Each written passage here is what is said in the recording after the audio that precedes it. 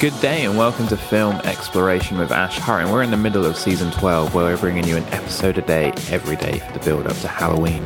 And for today's episode we're going to bring you the 1997 cult classic sci-fi horror Event Horizon. Directed by Paul Anderson and starring Sam Neill, Laurence Fishburne, Kathleen Quinlan, Jolie Richardson, Jason Isaacs and Sean Pertwee.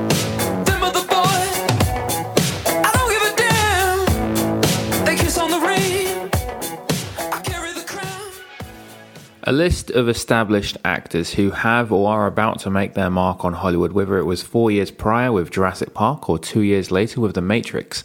They team up for a deep space mission that resonates to good old Star Trek voyages. The year is 2047, a year we are itching hilariously closer to as we watch a rescue mission crew dispatched to the extreme and far neighborhood of Neptune, where a ship called the Event Horizon mysteriously vanished 7 years prior.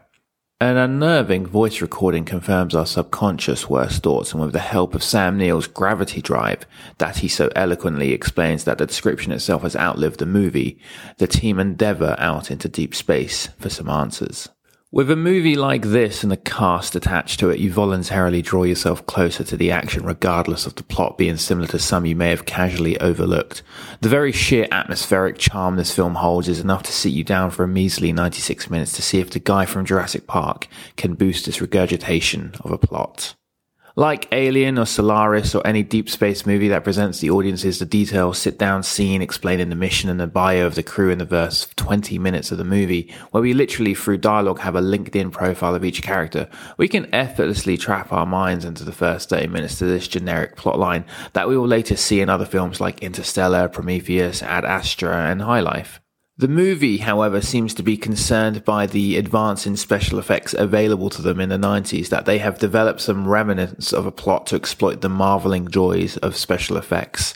The film has, however, attracted a cult following despite its inconsistencies of storyline because of its astonishingly disturbing mashup of camp and horror.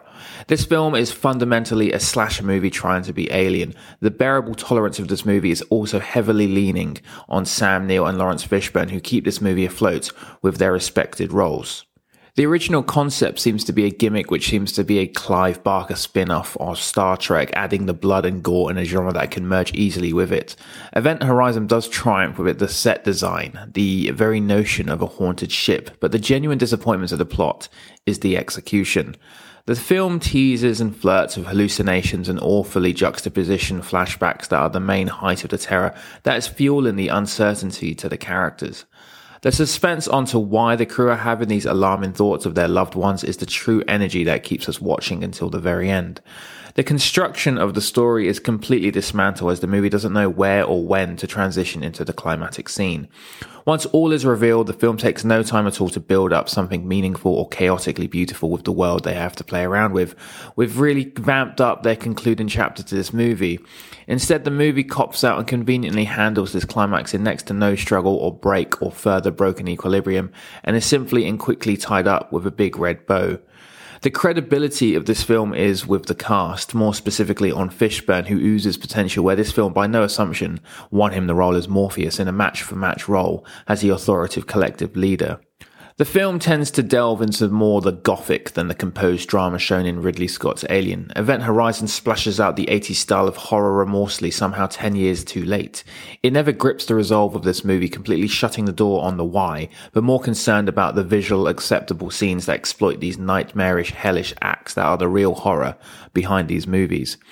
The demonic reveal of the deranged towards the end flirts with the very return of the Omen himself, which is, if the film was given another 30 minutes to expand on the ending, it may have been better received by the critics.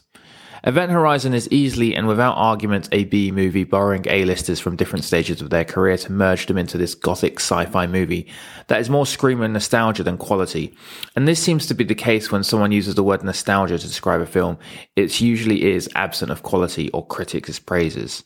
The film solely lives on with one scene that has been referenced in similar movies, more recently in the newest Thor movie. But the year this movie came out, we have to give it its due credit. It was up against some heavy hitters like Titanic and Men in Black, slowly compressing this film into the DVD market and the sci-fi channels, where this movie actually did find its rhythm with audiences and created a cult classic following. The cartoonish and almost exaggerative terror of this 90s film is probably the last of the horrors that hold on to this 80s satirical violence shown back then. And like the 80s, the violence is without depth or weight that fully would have boosted this film into more cult reference than it already has. The almost cliche attempts of revealing big moments of the lead up to horrific, outlandish scenarios are acceptable enough for this movie if they were better implemented. The dimensions of pure chaos, as Weir puts it, is very much in reference to the delivery of some of the film's best moments shattered into utter oblivion.